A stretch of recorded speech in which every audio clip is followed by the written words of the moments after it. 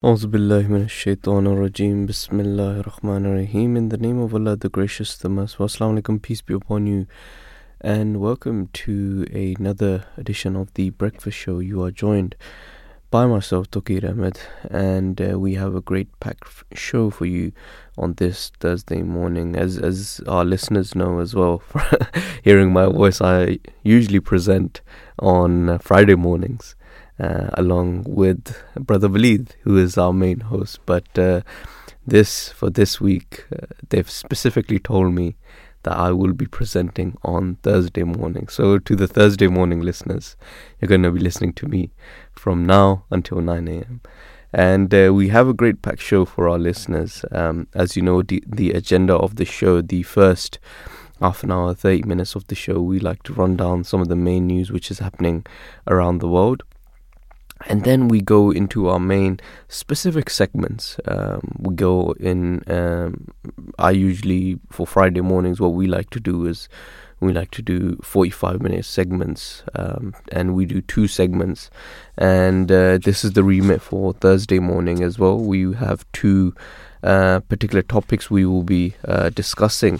And segment 1 is we're going to be looking at how political governance is shaping attitudes against human rights for those most vulnerable in society. So this is one very important topic which needs to be discussed. And I do believe for this segment, we will also be joined by Brother Khalil Yousuf, who is a great contributor to the Voice of Islam radio station, and he's going to be giving his expertise on this particular topic. And after that, from 8:15 to 9 a.m., we're going to be going into our second segment, and we're going to be looking at body confidence and do we have it. And this is a very important topic as well. And we've discussed this many a times on the Voice of Islam radio station as well. And for this segment, we're actually going to be joined by Lollie Hancock, who is a beauty journalist and a content writer for Professional Beauty, which provides insights, news, trends, and events from the beauty industry, as well as market-leading conferences and awards across the globe. So that's one segment. So she will be joining us, and also we will be joining Julie Cameron. And Julie has 20 years experience in mental health and is committed to providing human rights and improving the health and well-being of vulnerable groups who experience inequalities, stigma, discrimination. As the Associate Director for Mental Health Foundation in Scotland, Julie oversees strategic development and operational delivery. So that is just a little brief introduction on Julie. So that's the agenda for this morning. And if any of our listeners do want to get in touch with us, if they do have anything to say, remember the number to call is, as always, is 0208-687-7878. So that's, I'll repeat again, it's 0208-687-7878. And if you do want to listen to any of the shows, or for more information, please go on our website on www.voiceofislam.co.uk. And for the Thursday morning listeners, do tune into Friday mornings. Do always tune into Friday mornings. You're going to be listening to myself and Brother Walid, and we also have a new presenter now called Jalise Khan. So do Thursday morning listeners, do tune into Friday mornings. That I'm going to say that because I'm presenting on Thursday morning, so at least I could do is promote our show on Friday mornings. So yeah, that is the agenda. That is the number if you do want to get in touch with us. In terms of the Ahmadiyya Muslim community, there's a big event happening this year. So the Ahmadiyya Muslim Youth Association UK, they are hosting their annual gathering And this year it's going to be held in Old Oak Farm in Kingsley, and this is a 3-day event. So it's going to be taking place on the 29th, on the 30th, and the 1st of October. So a lot of the youth members from around the country, they travel from various parts of the country, from Birmingham, from Manchester, from Scotland, and all of the youth members from the ages from 7 to 40, they all get together, and we stay, and it is a great event in terms of our spiritual rejuvenation, where all of us get together. We have different activities. There's football, there's cricket, there's volleyball. There's so much happening, and there's also academic competitions as well, where these members will be getting together. There'll be speech competitions on various topics, on religious topics, on contemporary topics, and there's a lot to do. Like there's barbecue as well, so there's a bit for everyone, where we all get together in a tent city, you could say, and we pray together, and we remember Allah the Almighty together, and that itself is what I meant by spiritual rejuvenation. And the highlight of this event would be that His Holiness Azam Surah Ahmed, head of the Ahmadiyya Muslim community, he will be addressing the audience, and he will be addressing the youth of the community as well. So do tune in for that as well. And obviously Voice of Islam covers these main addresses as well of His Holiness whenever he addresses. So you can listen to that as well. I believe so. This year, I will also be serving within this event as well. And I'll be looking after the academics. We've got a lot of academics actually happening this year. There's going to be presentation competitions where a lot of the youth members from their regions, they're going to be representing their regions. They're going to be doing presentations, and one of the main topics would be on Salat. So that is the theme of this annual gathering. There's going to be an observation test where we're going to be showing video, and we're going to be testing your memory, your taste buds. How good is your even smelling. We're going to be getting you to test various things. I'm not going to reveal what, and you have to guess what they are. And the members with the most highest points, they will be getting a first, second, third prize. I actually do have a guest. So this is Nasir Canado, and he is going to be coming all the way from Scotland, and he is our guest for this morning. And let's get him on. So assalamu alaikum, peace be upon you, and thank you for joining us this morning, Nasir. Wa alaikum assalam wa rahmatullahi wa barakatuh. Peace be upon you too. So yeah, you're going to be coming all the way from Scotland to join the Ahmadiyya Muslim youth, this national gathering. So I wanted you to introduce yourself a little bit. Can you introduce yourself to our listeners? Yeah, so Bismillah ar-Rahman ar-Rahim, in the name of Allah, the most gracious, ever merciful.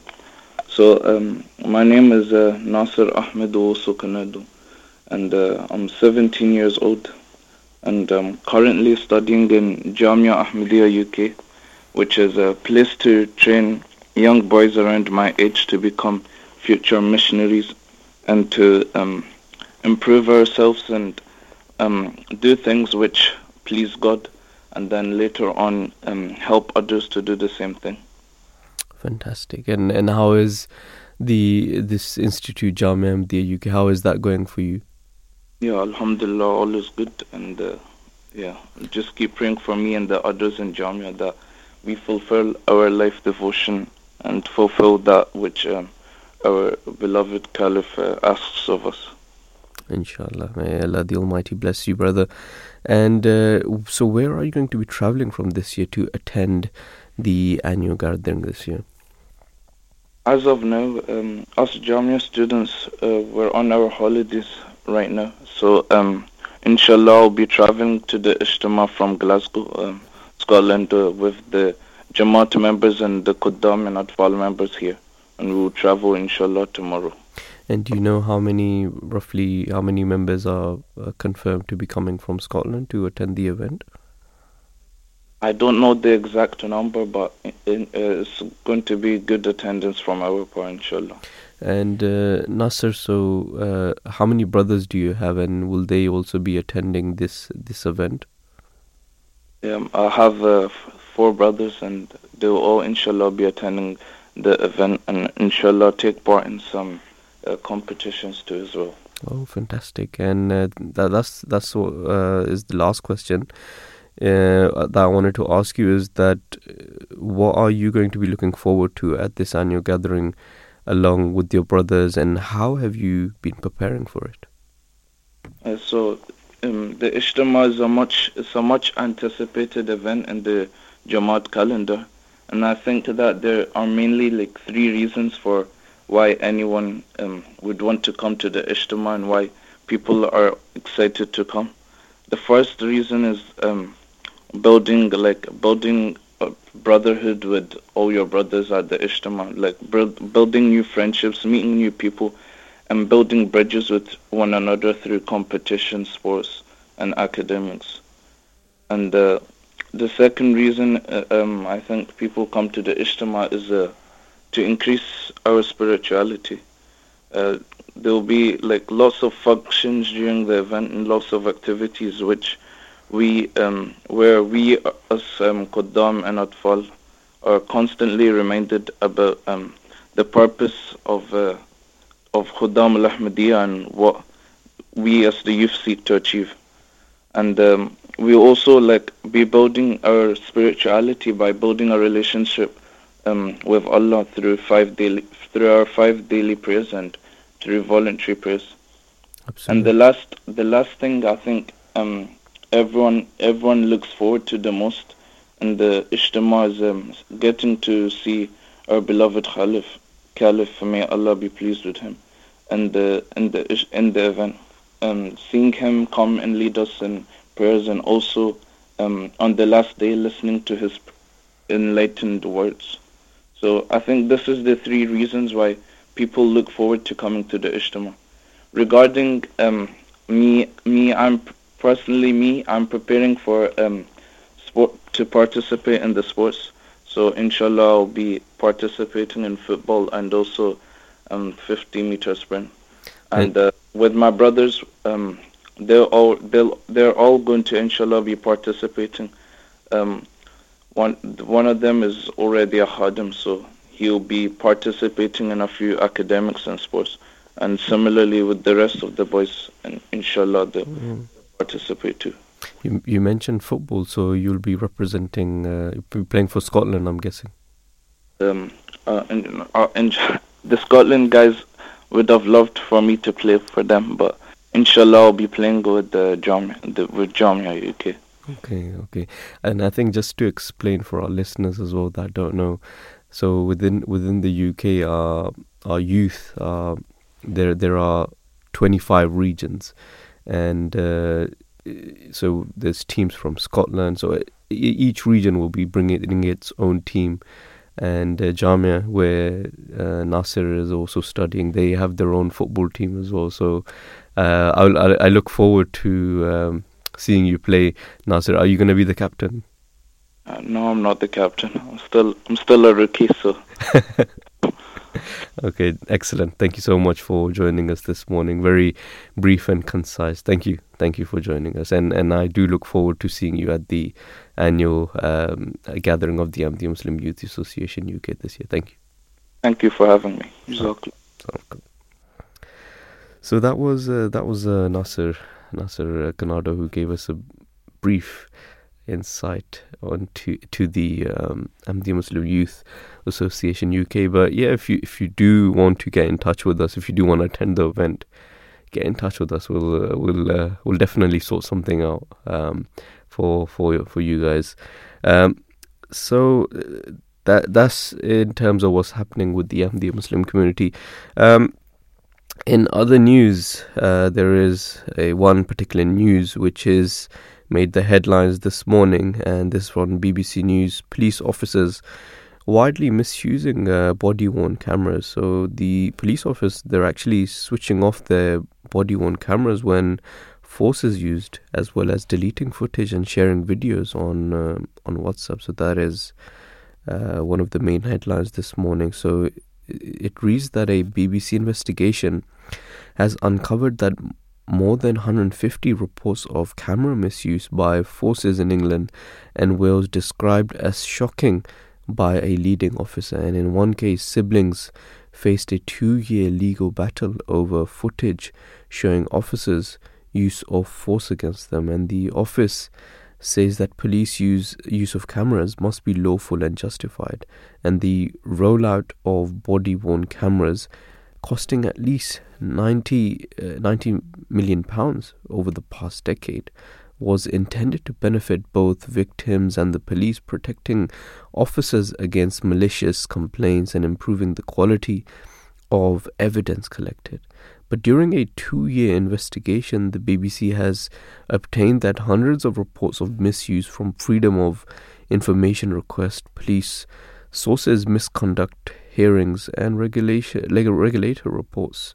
And the cameras were introduced to improve policing transparency, but we found that more than 150 camera misuse reports with cases to answer over misconduct, recommendations for learning or complaints were held. So that is one particular news item which is of discussion, and this is one of the main headlines on BBC. And weather for you this morning. So the weather forecast, this is from BBC Weather, is that today we'll see a dry start with plenty of sunny spells around, and cloud will become a little thicker in the afternoon, and the odd isolated shower is possible in places. A less windy day, and the forecast for tonight is that this evening we'll see cloud cover become overcast, and into the night a few light spells of rain will move in. This will clear for a time, but towards dawn some showers will develop. So yes, that's the weather forecast for this morning. And yeah, if you do want to get in touch with us, I've explained what some of the main topics that we'll be discussing this morning. If you do want to get in touch with us, you can call us on 02868778878, or you can tweet to us at Voice of Islam UK, or you can go on our website for more information on www.voiceofislam.co.uk. So that's the news roundup for this morning, and I would urge our Thursday morning listeners as well that do tune into Friday morning shows. I present on Friday mornings along with Brother Waleed. We have a new presenter as well, so if you are listening on Thursday and you like the show on Thursday, then you're going to love it on Friday mornings. So do tune into Friday mornings. So I'll be back after this short break, and we'll be going into our first main segment. Muhammad, the seal of the prophets, the final law-bearing prophet of God, whose advent was prophesied by earlier prophets of God.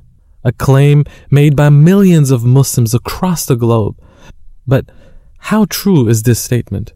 Was this coming truly foreseen by prophets in the biblical scripture? What does the Bible say regarding the advent of the greatest prophet of God? Read Muhammad in the Bible by Hazrat Mirza Bashiruddin Mahmud Ahmad Razila Ta'ala Anhu, the second successor of the promised Messiah alayhi salatu wasalam. Al-Muhaymin.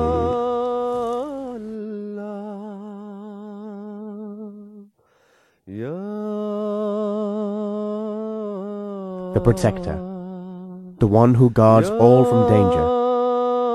He sends down the angels with revelation by his command on whomsoever of his servants he pleases. saying, "Warn people that there is no God but I, so take me alone for your protector." Auzubillahi minash shaitanir rajeem. Bismillahir Rahmanir Rahim. In the name of Allah, the Gracious, the Merciful. Assalamu alaikum, peace be upon you. Welcome back to the breakfast show, the Thursday morning breakfast show. You are listening to Touqeer this morning. And as I said, as I've been mentioning, I'm actually a Friday morning presenter.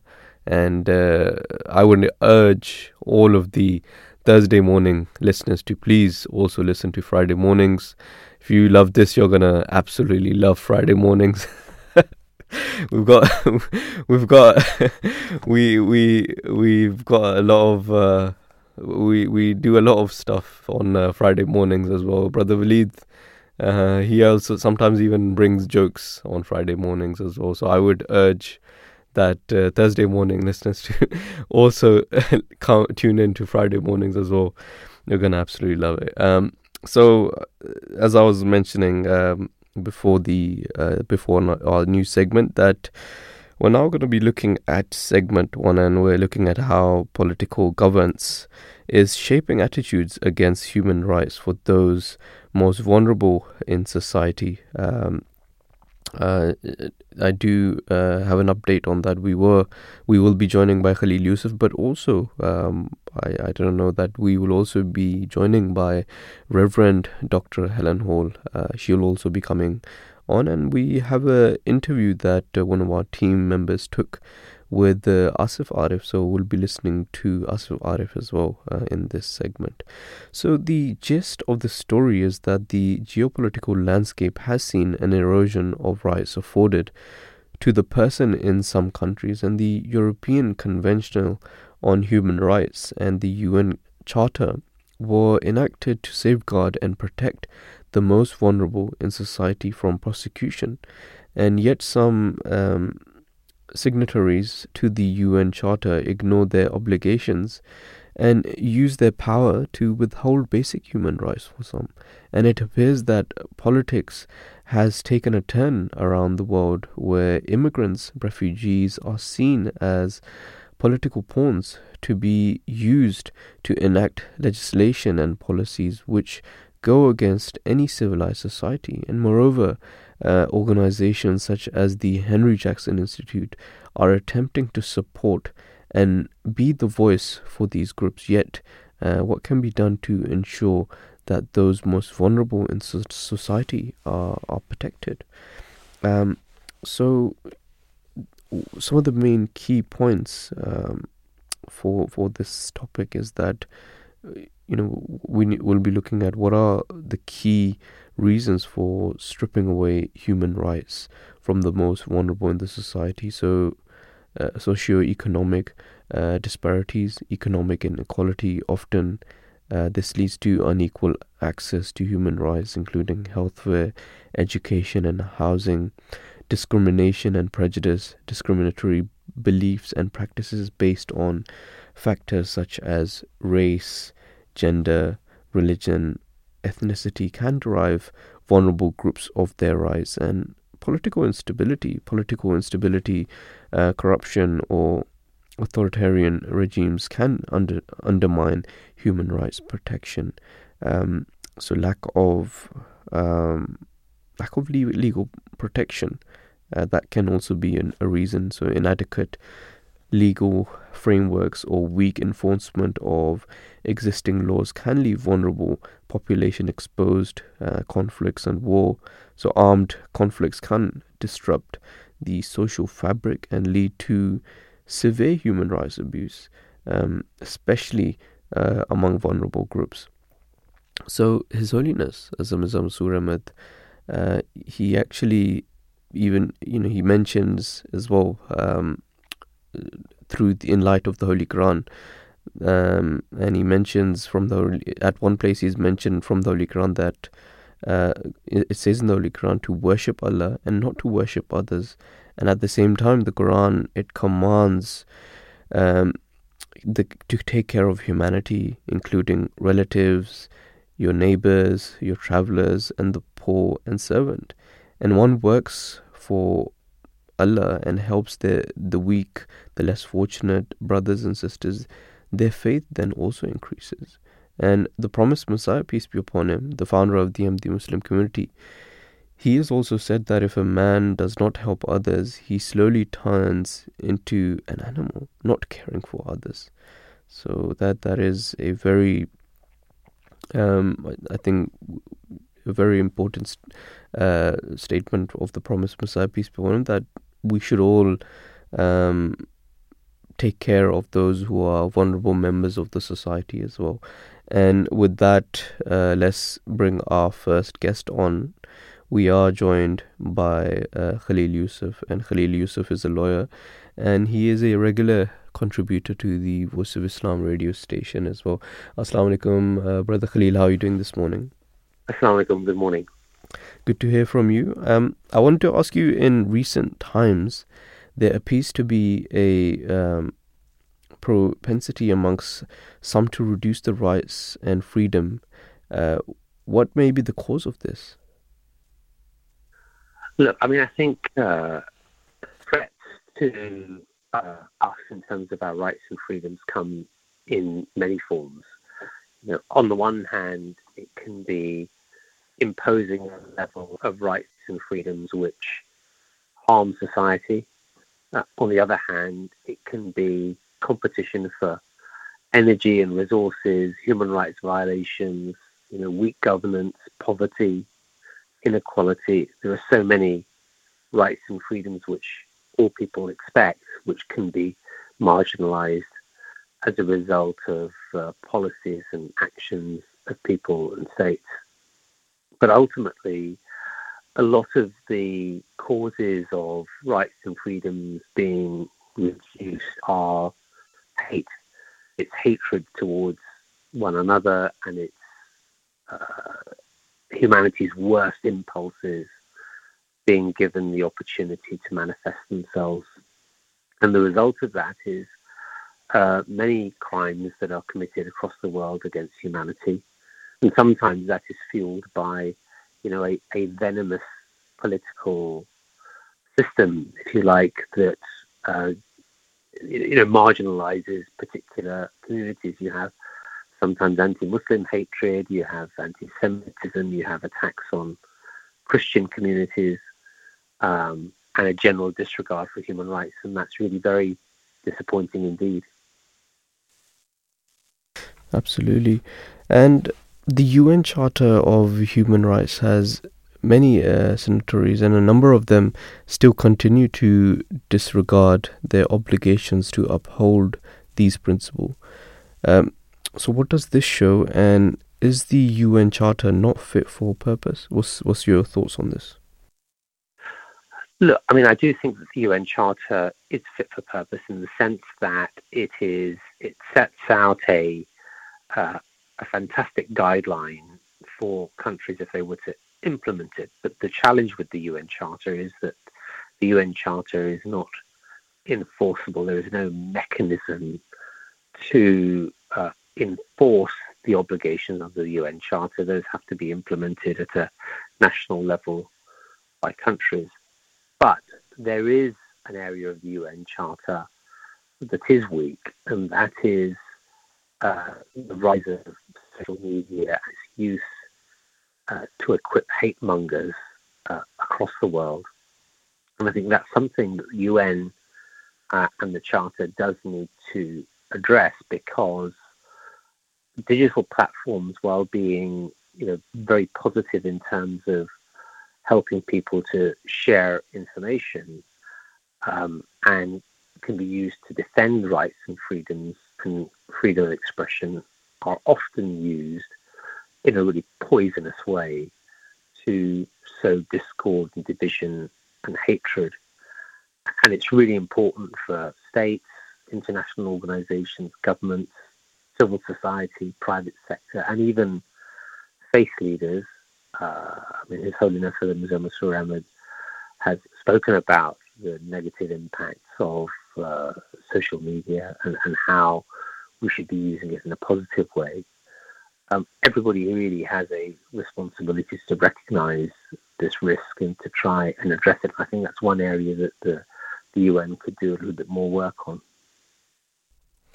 Thank you. And I think one final question from my side is that what steps can be undertaken both short to medium term to preserve these rights, especially in places where there are many vulnerable people? Look, faith has a really important role to play in helping to build a peaceful society. And justice is a central part of that. If you don't think about faith and you go out into the secular world, there isn't really anywhere, whether that's on television or whether that's in schools or whether that's in your workplace, that says, well, actually, you should be honest and actually you should act with justice and that you should be fair.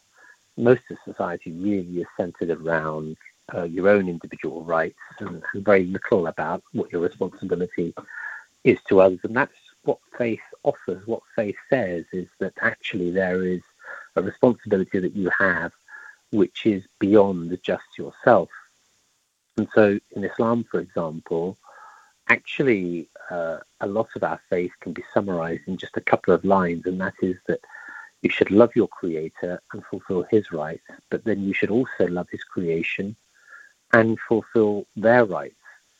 And so, from an Islamic perspective, an obligation for all Muslims is to show love and compassion and kindness to all of God's creation. And that really is very much the starting point.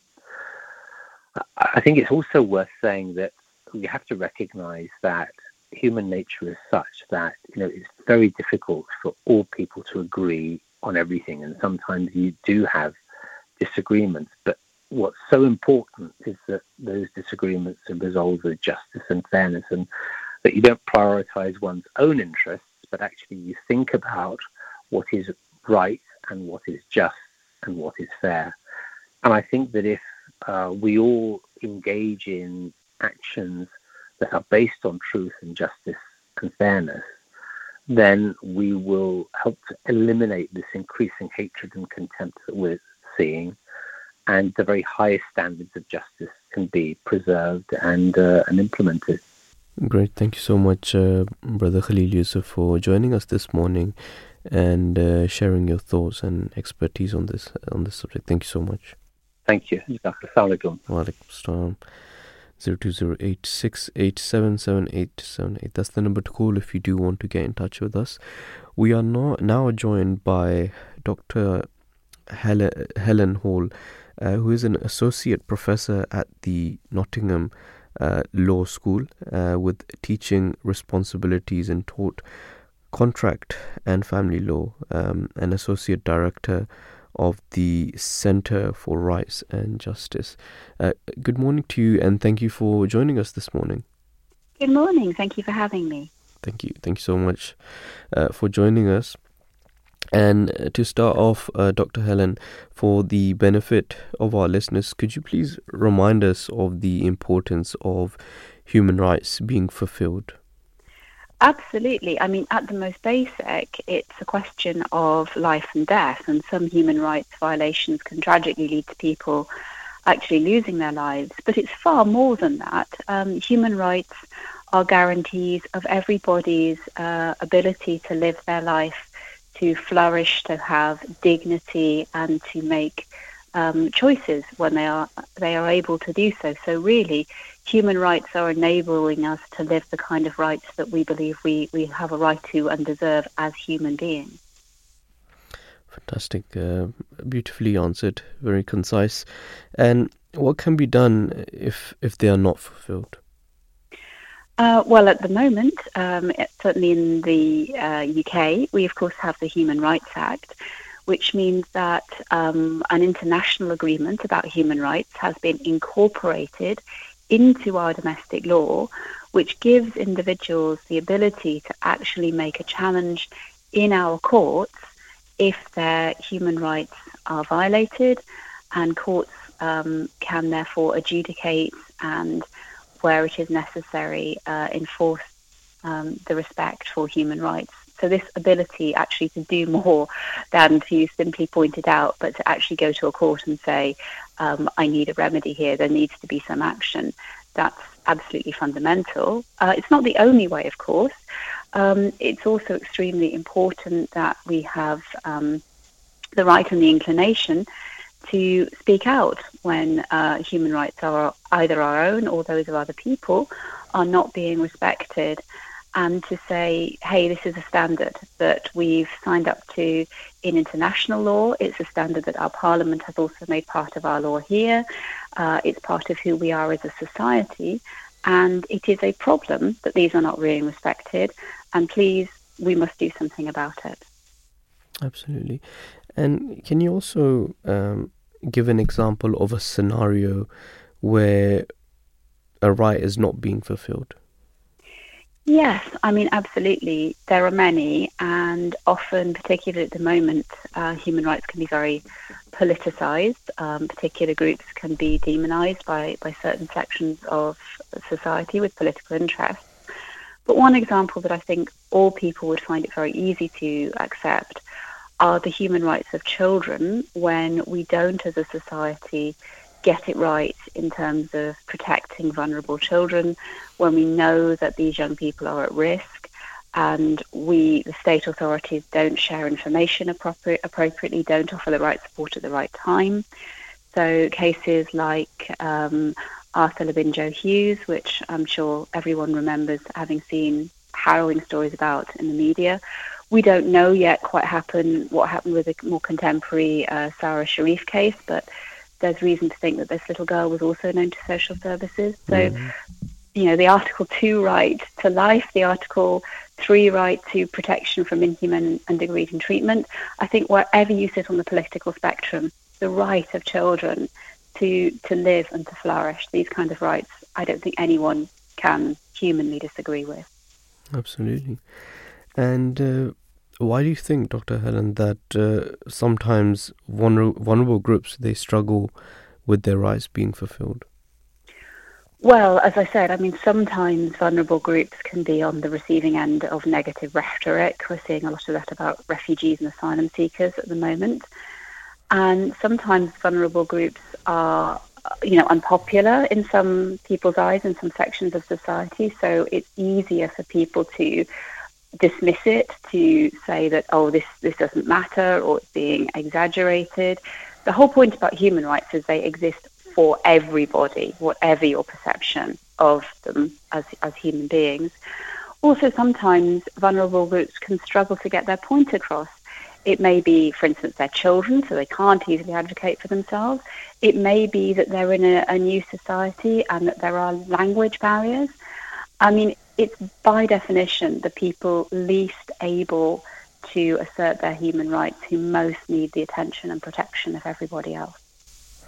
And do you think that organization and society have learned to tackle this issue effectively?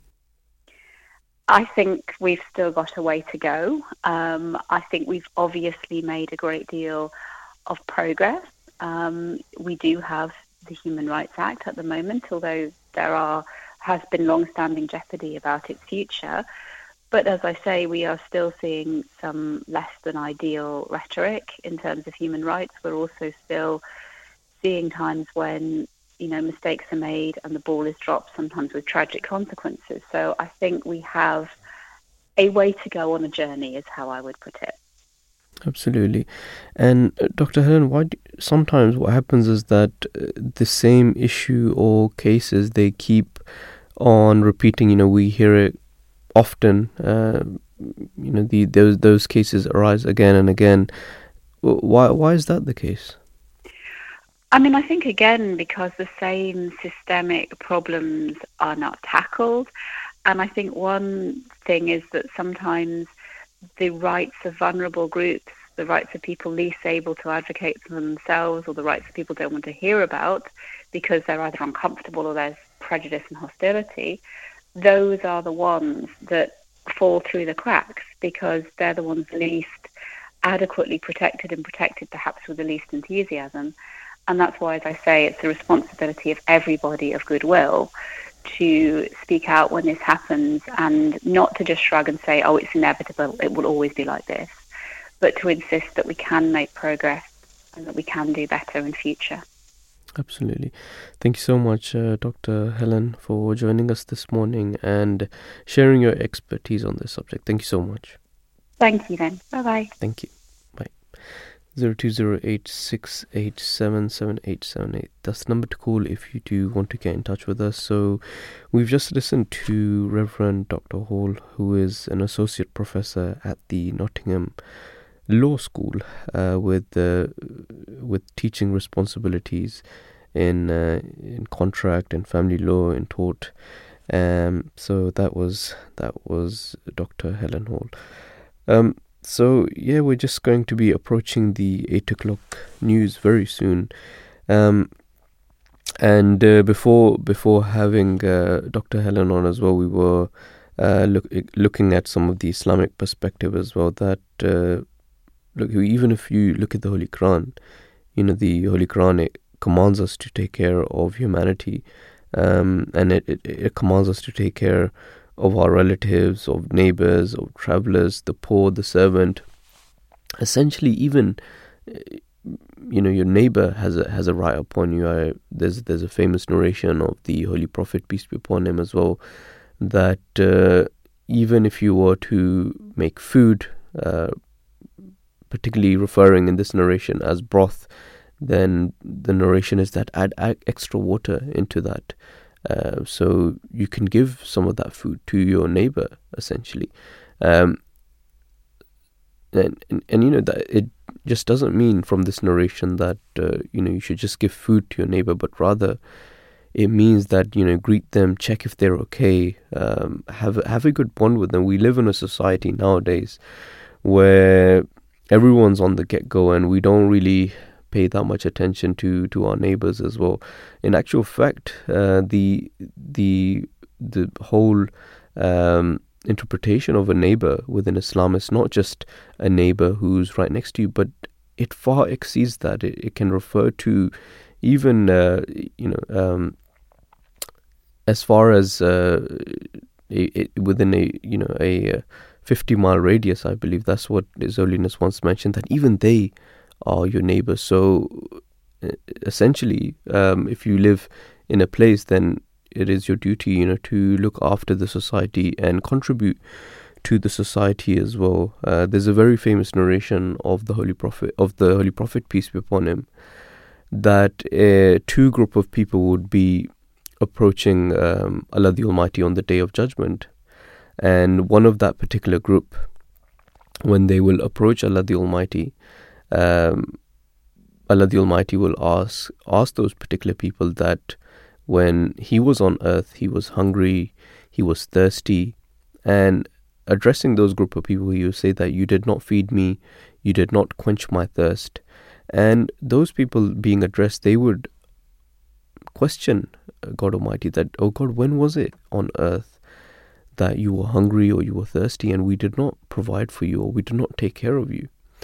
And in response to this, God Almighty will say that my such and such person of mine came to you at that time and they asked you for food or they asked you for water and you did not provide for them. Had you provided or you looked after that individual at that time, it would have been as if you had quenched my thirst, or it would have been as if you had fed me.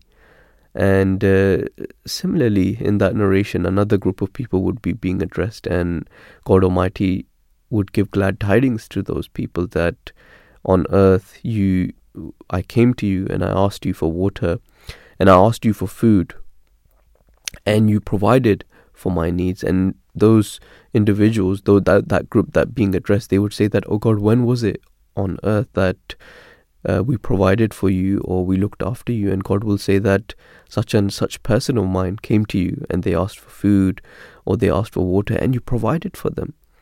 And he gave them glad tidings. God Almighty gives them glad tidings that, look, you helped them, so you fulfilled those commandments, and it was as if you had fed me or you had given me water. So essentially, Islam plays a huge role on looking after the vulnerable people of the society.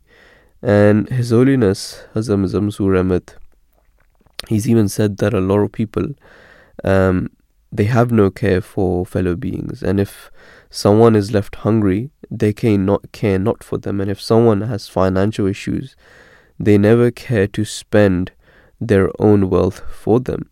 And His Holiness, he even mentioned that a recent survey showed how charity is given mostly by religious people and Muslims for those who give the most charity. And this is of no surprise, because this is in line with the teachings of Islam as well, that we should look after the vulnerable people of the society. So we're approaching the 8 o'clock news now, and we're going to be back soon after a short break, and we'll be going more into this issue. Muhammad, the seal of the prophets, the final law-bearing prophet of God, whose advent was prophesied by earlier prophets of God. A claim made by millions of Muslims across the globe. But how true is this statement? Was this coming truly foreseen by prophets in the biblical scripture? What does the Bible say regarding the advent of the greatest prophet of God? Read Muhammad in the Bible by Hazrat Mirza Bashiruddin Mahmud Ahmad Razila Ta'ala Anhu, the second successor of the promised Messiah alayhi salatu wasalam. A new station, the Voice of Islam, with live discussions, religion and culture. Understand the true teachings of Islam with the Voice of Islam. Auzubillahi minash shaitanir rajeem. Bismillahir rahmanir rahim. In the name of Allah, the gracious, the merciful. Assalamu alaikum, peace be upon you, and welcome back to the breakfast show. You are joined by myself, Touqeer Ahmed, and we've been discussing this topic of how political governance is shaping attitudes against the human rights for those most vulnerable in the society. And we did conduct an interview with Asif Arif, who is an international attorney licensed in Paris and California, and he authored books on secularism, Islam, and topics related to fundamental rights in France. So we did conduct an interview with him. So let's listen into that. Dear listeners, I have with me right now Asif Arif, who is an international attorney licensed in Paris and California. And dear listeners, he authored books on secularism, Islam, and topics related to fundamental rights in France. Asif Arif, just reading out your intro, I have so many questions, especially about France, but we have so much short time, so I will just stick on the topic, and I will jump straight to the first question, which is that how political governance is shaping attitudes against human rights for those most vulnerable in society, and who could be considered as vulnerable groups in our society, and what challenge do they sometimes face? Yes, Jazakallah, thank you very much for having me in the show. Obviously the first question, and it's a sub-question of your actually general topic, is which part of the society can be considered as vulnerable. Those people are either those people who don't have any access to the legal system due to their means, for example. Some people don't have access properly to the legal system because they cannot pay a legal fees. The range is very vast. That can go from these category of people all the way up to the minorities, because they are practicing a faith that is minor in the country, and those will be considered as vulnerable per se, and then they will need to have some legal framework to address those unbalanced category due to the natural demographic of the country. And to address them, you need to consider a set of policies, whether it is enhancing their right, whether this is affirmative actions, whether it is enhancing them or empowering them with certain amount of legal aids. For example, there is many people who live into a country with no resources. So when these people don't have enough resources, what you're going to do is the state is going to supplement this lack of resource through aids and subventions. So this can be one political idea that we can do to help those vulnerable category of society. So the the question is so vast that I cannot cover it within a couple of seconds. But vulnerable mean people who don't have mean, who don't have access, who have lack of mean or lack of access, or people who are considered minor into a society where they will need to face a lot of challenges if they come to challenge the majority of the demographics. That's the overall idea.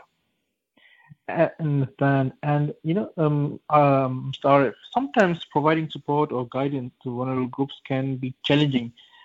What can be done to tackle that? So we need to look at the challenge. If the challenge is only monetary, I think reasonably Western government, for example, can easily tackle that issue. If we can send billions and billions of dollars of euros to a Ukraine where a war is happening and vulnerable category are being killed, we can also address vulnerable category in our own countries. So, for example, when there is homelessness, this is where we can actually tackle these things with putting a little bit of money into it. So it depends that the challenge. If the challenge is really much going to them, so for example, if you look at the I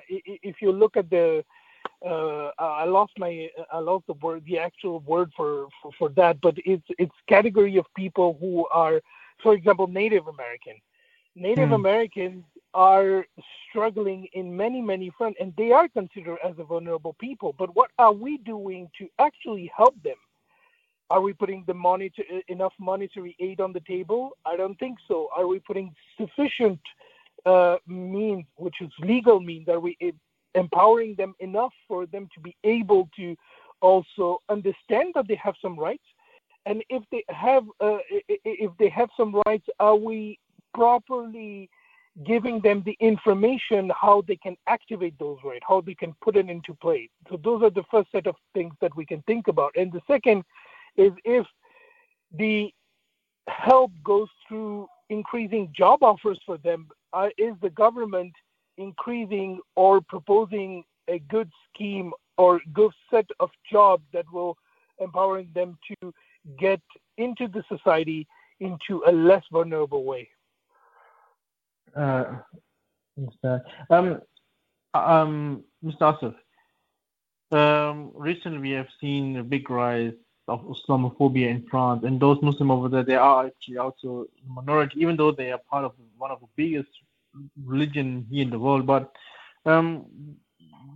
what do you think? What is the main issue? Why do they show so much intolerance towards Muslim in France? And we're staying in the topic, right? We're talking about vulnerable category of people. Yes. And when you look at the majority right now in France, the thing is, it's a little bit complicated and challenging to categorize them, because first of all, in France, you are not allowed to make statistics based on religion or somebody ethnical belonging. So that makes a little bit challenging the overall idea of how many Muslim we have, how many challenging we're facing, and all that. So this is the first thing. The second thing is, there is not a really helpful. The government is not being really helpful in tackling those issues. At the contrary, he's actually putting fuel into the Islamophobia recently, in the past recent years, which is not helping any vulnerable category. It's actually creating a more dangerous situation for them. Now, people who are wearing the hijab, for example, they can go in the street and get sometimes aggressed by some people, verbally or physically sometimes. We heard countless, incidents where in the last couple of years, there were even people with hijab that got killed because they were belonging to Muslim faith. So you see, these are the kind of situations that are very hard to deal with, because the government himself is not helping the vulnerable category, and in fact, he is using them as a scapegoat for their own political issues. So what we need to come back with is, we need to come back with a strong understanding of what type of society we want. If we want a society where everybody respects each other, everybody live with everybody else's difference, and everybody respect everybody else's difference, the government should understand that the first responsibility, you always lead by example, right? If your government himself is treating different category differently, he is institutionalizing discrimination. And by doing so, he is creating, even amongst the vulnerable category of people, friction amongst them. And by creating friction amongst them, he's creating friction among the population. And this is just a sort of you're just waiting for civil war to come by doing these policies.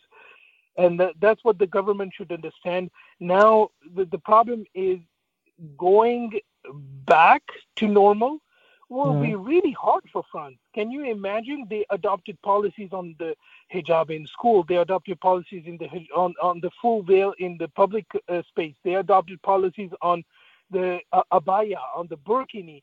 Now, rewinding those policies will not be possible. They've put a step too far now. Now, what is upcoming in France is more restriction rather than opening up and coming back and rewinding those policies, unless there is a providential man that comes, and we can pray for that, and that comes and that start rewinding those policies, considering the rights of vulnerable, considering the rights of those Muslims who are just asking for practicing their faith in peace. And if such is the case, then we can see some tangible change in French and in France life in general. Other than this, I think we're going to go towards chaos and destruction.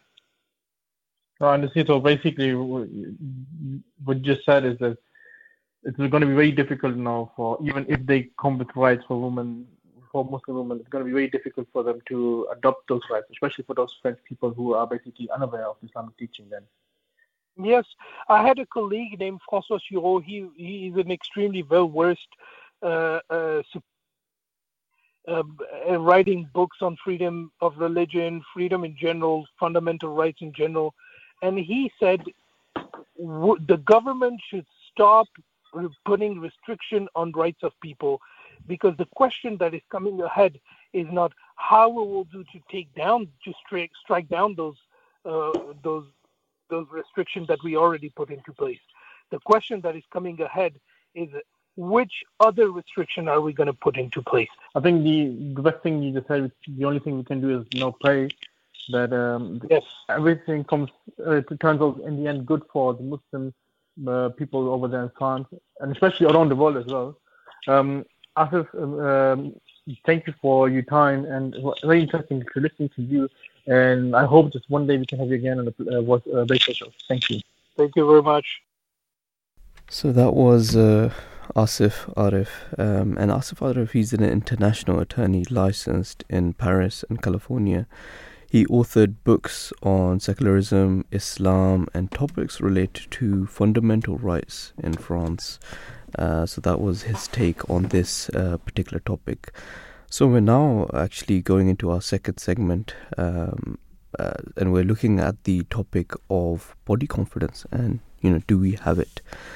And in respect of body confidence, we may want to approach this from a sociological angle, and this means exploring the key reasons as to why they are confident about their bodies. And the interesting anomaly is Bangladesh, where poverty is still a significant issue. However, was it that they felt body confidence because they were fully covered, or did they feel that despite their diet, they felt an inner peace?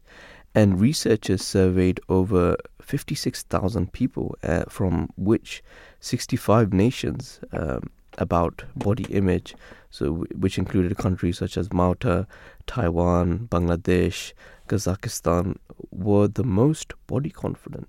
So this is a very interesting discussion, right? I mean, yeah, absolutely. And I think to help us in this discussion, we are joined by a very special guest. I'd like to introduce and welcome Miss Lollie Hancock, who is a beauty journalist and content writer for Professional Beauty, which provides insight, news, trends and events from the beauty industry, as well as market-leading conferences and awards across the globe. Miss Lollie, thank you so much. Welcome to the Voice of Islam. Thank you so much for having me. May the peace and blessings of God be upon you.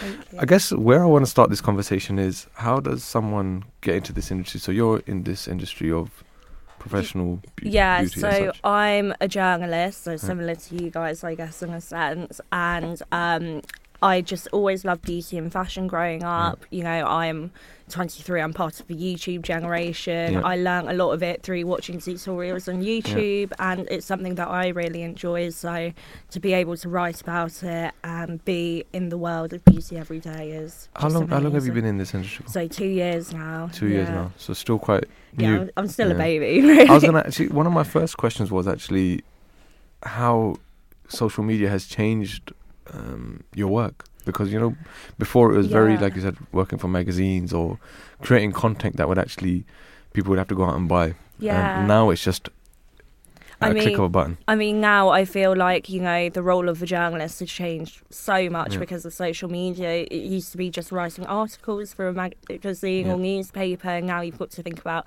okay, so I'm covering this topic online, but I also need to do social media content to complement it. And, you know, it feels like every day there's a new social media platform launch, you know, Threads or Instagram's just started doing the broadcasting list, and it's hard to keep up with it. But No, I can imagine. I guess, well, one of the basic questions we should address, and in your opinion, that what is beauty and how does it manifest in shaping body confidence for both men and women? Yeah, I mean, obviously that's an open-ended question, what is beauty? And you can ask a million different people and have a million different answers. But for me, I really think it is, you know, just looking in the mirror and being happy with what's looking back at you and being comfortable within your own skin. And if you can look at yourself and feel okay in yourself, that's a beautiful thing.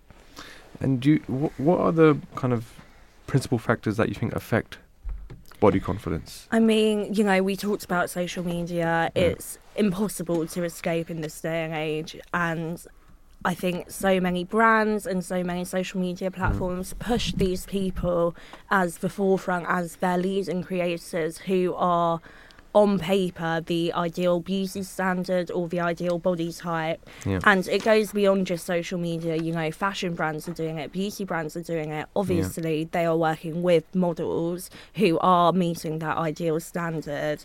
And it's even in films. You know, there was that film that came out a few years ago called The Duff, which literally stood for designated ugly fat friend. She wasn't ugly, she wasn't fat, she was just an extremely average looking person, and having those words and connotations with it will affect everyone watching it, thinking, oh, if she's the duff, what does that make me, you know? Yeah, no, you're right. I think these kind of, that's the, I think, challenge with social media, because essentially you're pointing, well, you can't control people's emotions while watching. You have no idea what they're going through in their personal lives, what kind of battles they may be facing when it comes to a worldly battle, a mental battle, whatever it may be. And then you're right, when you see something online, it can affect people in different ways. So I guess it's huge responsibility for this industry. But then I think you have to find the fine line of, well, actually they might just be thinking it's our business. And this is what well, sells. that's the thing, isn't it? Like, at the end of the day, the industry makes a lot of money. And if business heads can profit off people's insecurities, you know, they're not thinking about every single consumer's mental health when they're pushing these promotions and these images and the models that they're using and the campaigns they're doing. I mean, 50% of teenage girls have some sort of negative body image, which is just a crazy statistic, you know. These are all young women who haven't even entered adulthood yet, and they're already looking at themselves and thinking, I want to change this, I want to change that about myself. I mean, in the introduction, one point that was mentioned that was quite incredible, actually. I'd love to get your thoughts on it as well. is this survey that was conducted in which 56,000 people took part from 65 nations, and it's about body image, and it was Malta, Taiwan, Bangladesh and Kazakhstan were the most body confident. And I think they just looked into Bangladesh, where obviously poverty is a huge issue, but yet the people there are kind of body confident. It's an amazing research. Yeah, it really is. And you know what, I think in countries like Bangladesh, maybe where they have different priorities. I feel like in Western countries, you know, it's all about who's getting the most followers, what are you doing, how are you presenting yourself to other people, whereas maybe there, you know, the standards that people hold themselves to are different. It's a lot more about uplifting each other and family support and all of that sort of thing. So I think that definitely has an effect on it. You know, it's so true. I had the opportunity to go to Liberia. It's gone back years now, but you're right. I think our task was we went to a village just to kind of for a welfare visit. And you're right, when you don't have the basic luxuries, you're not worried about how you look or what other people think of you or of your image. You're just worried about the basic kind of day-to-day. How am I going to provide? How am I going to get some sort of electricity? How am I going to get water to drink? It puts it all in perspective, doesn't it? 100%. I guess keeping this conversation in mind, what then can be the steps by the fashion and beauty industry to actually promote better welfare in regards to body confidence? I mean, it's difficult because obviously having, you know, these skinny, statuesque 6-foot models has been the norm for so long, but ultimately the average size of a woman in the UK is a size 16. So I think brands need to be reflecting the world around them a bit more rather than going for the, you know, the idealistic and this is what we all want to be. There's definitely been some steps in the right direction recently. I mean, we've just had Fashion Week. Caroline Vito had a runway full of plus-size models, which was amazing to see. Earlier this year, Sinead O'Dwyer had a completely, you know, inclusive range of models walking in their show. They had a pregnant model, a model in a wheelchair.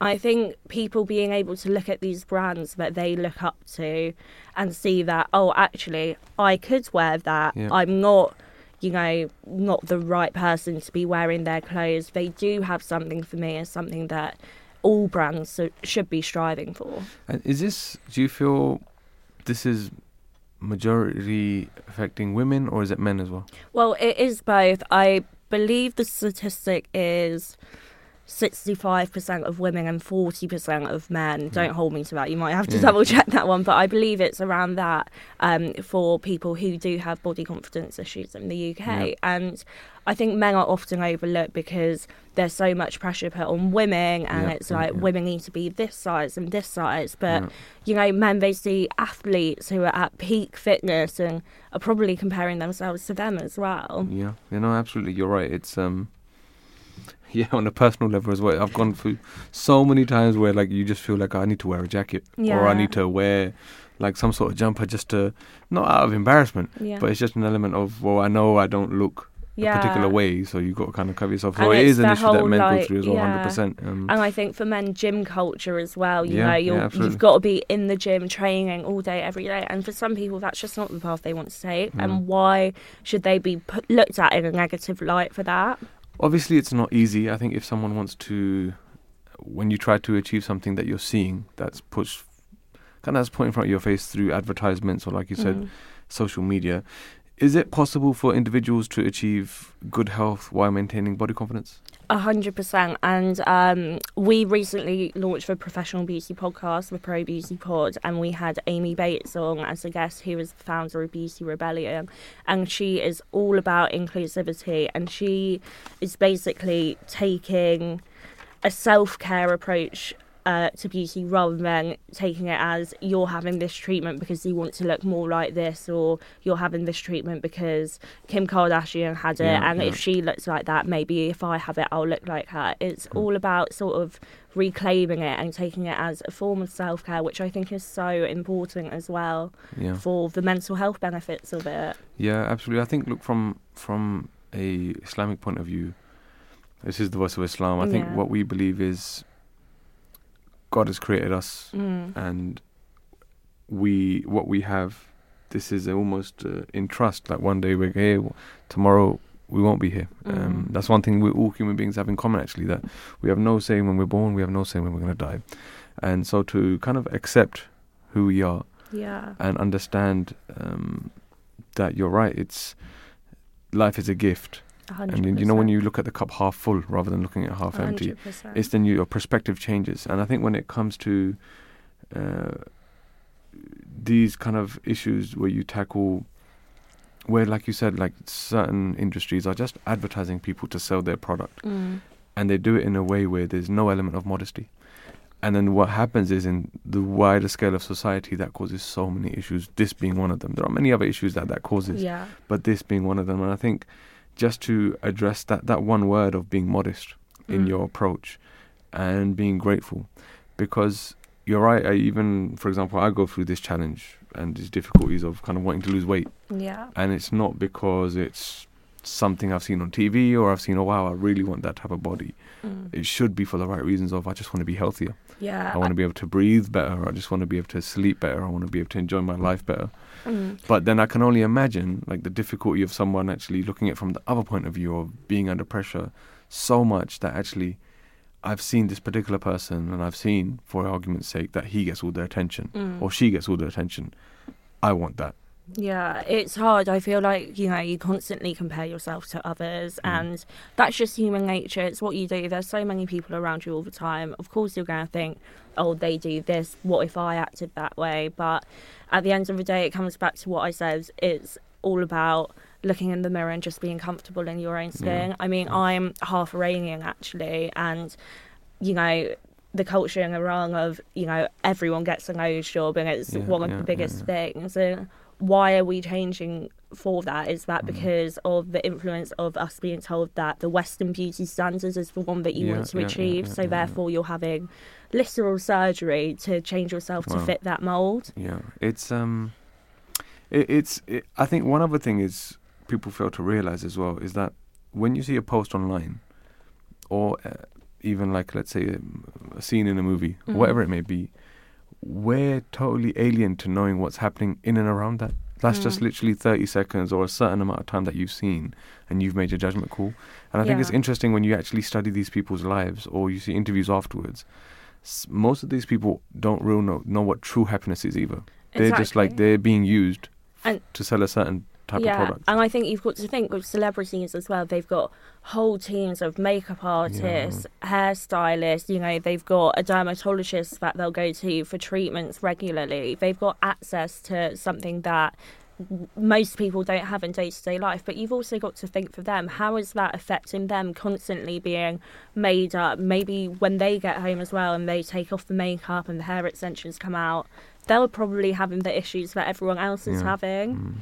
I think, and the only last point I'll mention in terms of being body confident actually is looking after your cleanliness as well. 100%. And that's a big part of our faith, that cleanliness is half of your faith. And we say that because, for example, we, as Muslims, we pray 5 times a day, and before each prayer we're told to perform ablution, which is where you just do kind of this set routine of cleaning yourself.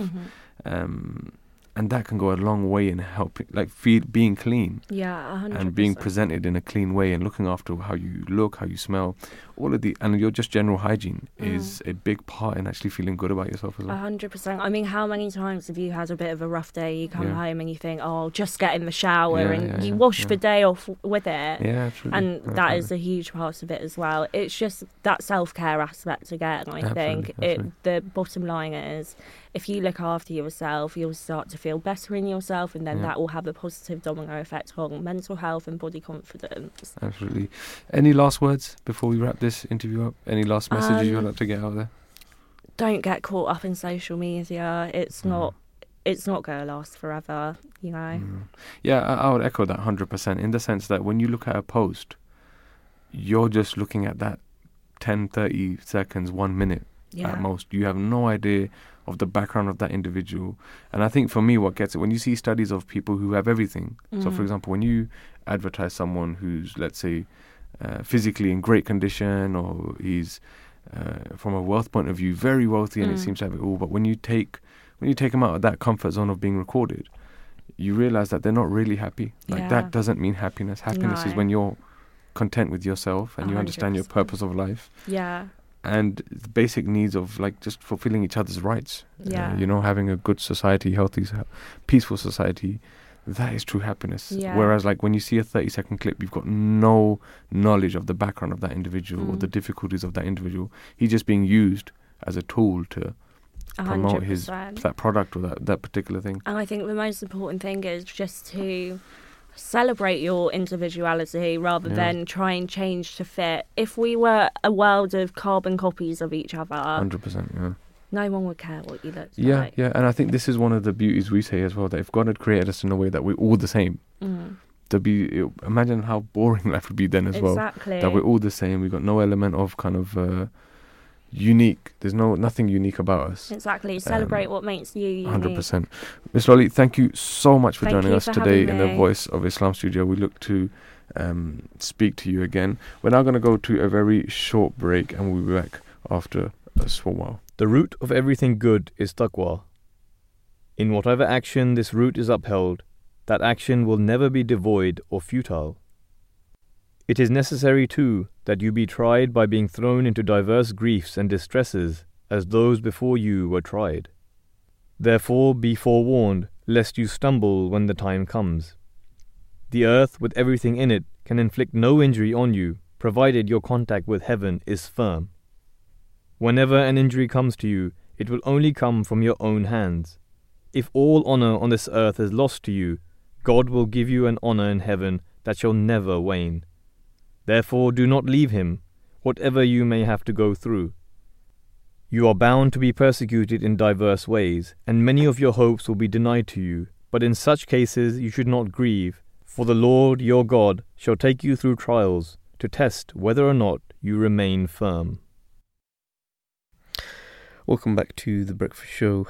You are joined by myself, Touqeer, and we were looking at this topic of body confidence, and we were joined by Lollie Hancock, who is a beauty journalist. She was actually here in the studio as well, so it was really good listening to some of her thoughts as well on this particular topic. So we're going to go swiftly dwell in more into this topic, and we do have a small clip to play for our listeners as well.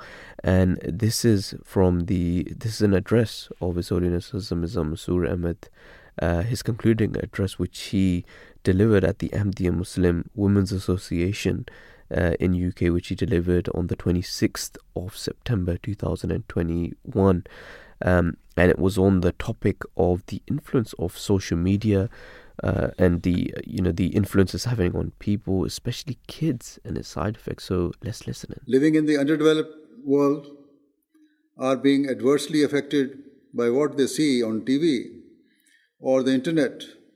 We can only imagine how much harm is being inflicted on people living here at the very epicenter of materialism, greed, and consumer culture. In the past, I have advised Ahmadi parents that they should be mindful of what they and their children view on television, and should make sure they limit the amount of time they spend watching it.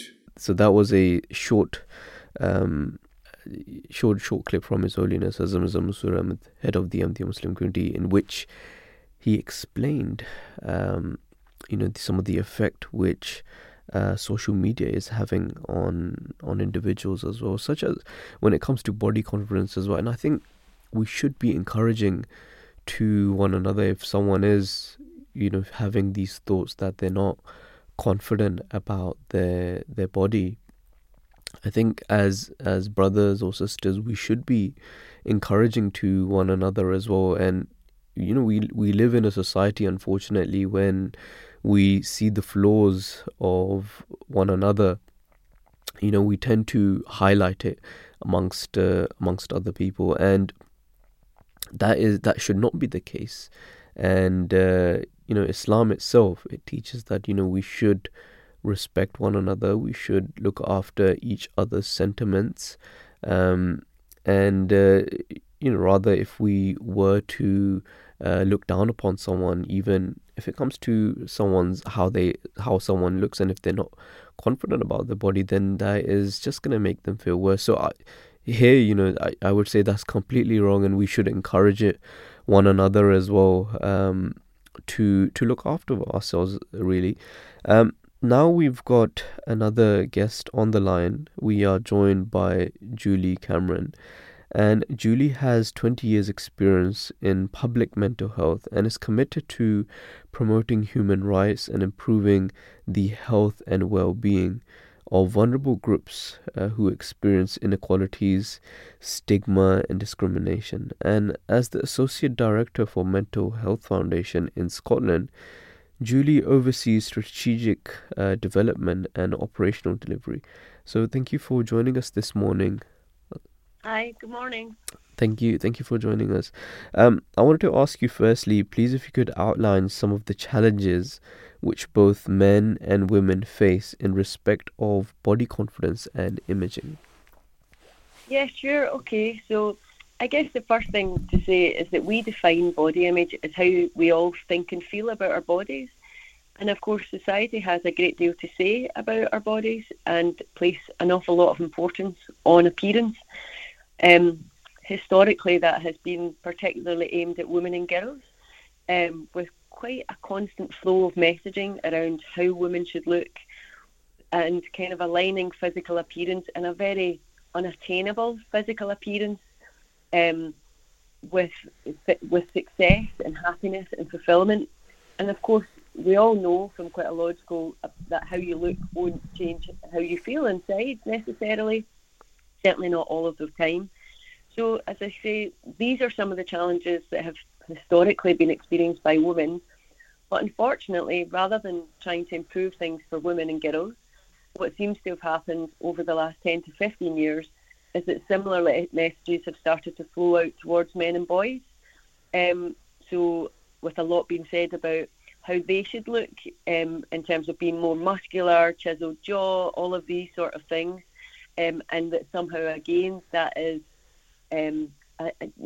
how they look is some sort of insight into their status.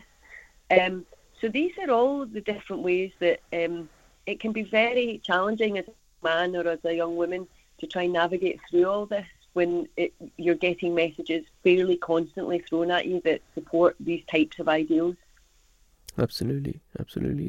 And what policies and strategies can be devised and adopted to counteract the increasing issues related to body imaging? So there's things that can be done at a whole host of different levels, and I'll give you a few examples of that. So at that policy level, as you say, well, effectively what we need more effective regulation. So that includes things around social media, which we can maybe come on to later. We need agencies like the Advertising Standards Agency to make sure that they are investigating where there's been false advertising. So, for instance, if people are claiming that a dieting pill are going to revolutionise how you look, well, that's clearly not true. So they need to make sure that now there's clear standards, because all this has an impact. We need regulation around who can access cosmetic surgery and the age to which that should be appropriate, when it's not for when it's just for aesthetics rather than anything else. So there are some of the things that can be done at that policy level, and it does come down to regulation and the effective implementation of regulation. But then, of course, there's things that we can all do. We can do in each of our lives. So we can support our own body image. And that can be quite practical things as adults and now as teenage, and helping teenagers to do this. It's about really trying and help people, particularly how people interact with things online. We need to remember that we're in control of that. It doesn't need to be just dictated to us. So if there's social media sites that actually, if you really think about when you're on them, make you feel quite bad about yourself, block them. Don't go on them. Now have a spring clean of your social media accounts and who you're following. As parents, there's things that we can do to create the right environment for our children. And some of this can be because we all have body insecurities, and it's important to remember that. So some things as parents, and again particularly as women, sometimes we can be a little bit guilty of voicing our own body insecurities around children or around others, and be thoughtful about that. Try not to do that, because now it is sending out messages which sometimes are reinforced in these societal messages that children and young people get. Trying to make sure that when we are around children and young people that we're praising them for who they are and what they do rather than just how they look. And because we all do it, we all say, oh, you're gorgeous or you're handsome, and that's all nice, but just making sure that you also back that up with, you're also a really kind person, and that's a great thing to be. So just making sure we've got balance there. So these are some of the things that we can do across space that run from both policy level right down to how we can promote body kindness within ourselves, but within those that we live and work with. Fantastic. And Julie, I wanted to move our conversation more towards the mental health side of things. I mean, you mentioned that if there are ads or if you do come across things that, you know, it does have an effect on you, and then just block them. How are such issues affecting mental health of those who are constantly exposed to these ads and marketing about perfect bodies? What can we do for our mental health there? Yeah, okay. So, yes, it absolutely does. So, what's important to remember is that having body image concerns is a really common experience, and how we feel about our bodies goes up and down over our lifetime, really. And it's not a mental health problem in and of itself. However, it can be a risk factor for mental health problems when we have consistently low body image or body dissatisfaction. And evidence has shown, and research studies have shown, that actually when somebody has higher levels of body dissatisfaction, that can be associated with poorer quality of life, low self-esteem, symptoms of anxiety and depression, and then going on to things that we might more readily associate with, like disordered eating and eating disorders. And I think, unfortunately, there's been consistent research done, particularly around children, around teenagers, that's shown. So back in 2019, within the Mental Health Foundation, we did our own report, but also there was an inquiry, a cross-party inquiry on social media and young people's mental health and well-being. And what kind of consistent messages come out around that? So around 40% of those girls engaged and 38% of young people generally said that they felt that social media damaged their self-esteem. In the study that we did, 20% of adults used words like shame and feeling disgusted with their own bodies. These are powerful emotions that undoubtedly are going to have a significant impact on your mental health and how you feel about yourself. And that's ultimately what's important. Society can be quite hard around this prescribed ideal, and quite often when you feel that you're not meeting that ideal, shame can be the overarching feeling that you feel if you are overweight or if you're now whoever your body it may be, and that shame can be a very, very corrosive and damaging emotion. Thank you for that. We came across the MHF report, and one of the suggestions is focusing on language we use when describing body images, and some words included healthy, our definition, positive, neutral, acceptance, value. Yeah, so can you please tell us more on the importance of language being used here? Yeah, sure. So, as you mentioned at the start there, so I chaired an advisory group here in Scotland for the Scottish Government, which was tasked with kind of exploring what can we do to kind of create the right environment for, and at that point it was called healthy body image. That was the term that was the group originally started. So as part of that process, we spoke to lots of different young people, and we tried to really speak to young people who maybe didn't normally have a voice. So we spoke within this space. So we spoke to young people who had disabilities, young people who had previously had an eating disorder, young people who had perhaps a kind of who were part of an organisation called Changing Faces, so had some sort of outwardly obvious facial kind of abnormality, I guess. And I guess when we started to unpick, they all flagged how important language was. So, for instance, healthy if you're a young disabled person, just felt like a term that immediately excludes you. That does include me because I'm not the definition of healthy that everyone else is talking about. So if I have a disability, or if someone has quite a complex relationship with their body, this idea that you need a healthy body. So we started to say, okay, maybe that's not the best language to use. And then we came across, right, well, what we're trying to do, should we be using language like positive body image? And actually, positive body image, the kind of body positive movement is quite a big movement in and of itself. There's quite a big community, and it can be really great for people who are part of that movement. But it does have very specific meanings and interpretations within that community. So again, we felt as part of our group, we're not part of that community, so we're going to step back from that language. So this was the process that we done, and ultimately, there's some language out there that I'm not sure is all that accessible for young people, like body acceptance. The word acceptance can be quite complicated, and I'm not sure that it's necessarily very readily understood. So we just landed on good. We just felt. So I guess what all of this was about young people saying the language that we use is important because it creates this kind of whether what you're trying to strive towards is attainable to me or not, is possible for me or not. And that's why it's important. So we just felt that actually the language good body image is really what we're all striving about. We don't all need to love our bodies every minute of the day because that's pretty hard to do. But actually, if we're working towards having good body image and having a good relationship with our bodies, then that seems like a really good place to try and aim for. Absolutely.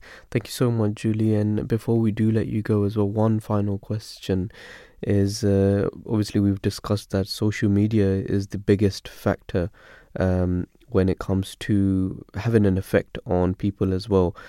Now, I wanted to ask you finally, is that how can we ensure that a lot of this content is safe and not harmful to the emotional well-being of its viewers? So the first answer is it's not easy. There is a lot of content out there, and it has to be said that we're in a space now where quite often social media has been quite unregulated.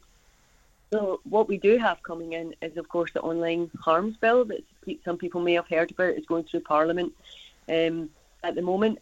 And this should give much stronger regulation to govern platforms and social media platforms to put the onus on them to ensure that content is safe.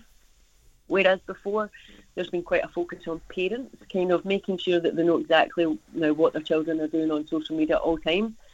And that is quite a tall ask, I have to say, of parents. So this online harms bill has got some very specific things that we hope will if effectively implemented and governed, that it should make social media a much safer place to be in and should bring it to where it needs to be to align with what our expectations would be with offline interactions.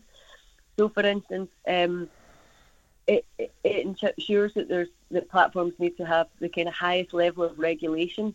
That Ofcom can kind of check into that if there's going to be kind of explicit or potentially dangerous information on a site. So that would include sites that up to now have been called kind of suicide or eating disorder forums, which quite often have been on quite small platforms, so have been sitting slightly outside of regulation, and this should bring them into it so that Ofcom, as I say, can apply this kind of highest level of regulation to these types of sites. People will now have to kind of opt in to see explicit content, so over 18s. And what all this is doing is it's just making it harder and harder for people to view, but it's also, what we hope, is making it harder for some platforms to operate.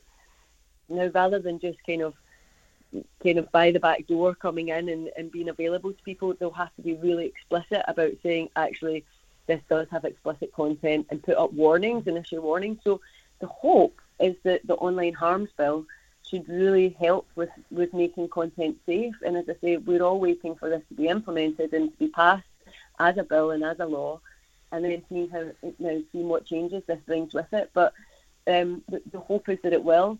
But of course, as I say now, as adults, we can continue to have an eye on what children and young people are watching, and of course we can also educate children and young people so that they can bring their own thoughts and critical appraisals of the sites that they're on and the views that they're seeing. And because bear in mind that sometimes the most harmful sites are just even what friends post to one another that's been very heavily curated so that it kind of presents quite a perfect image, whereas we know that people's lives aren't like that. They aren't perfect.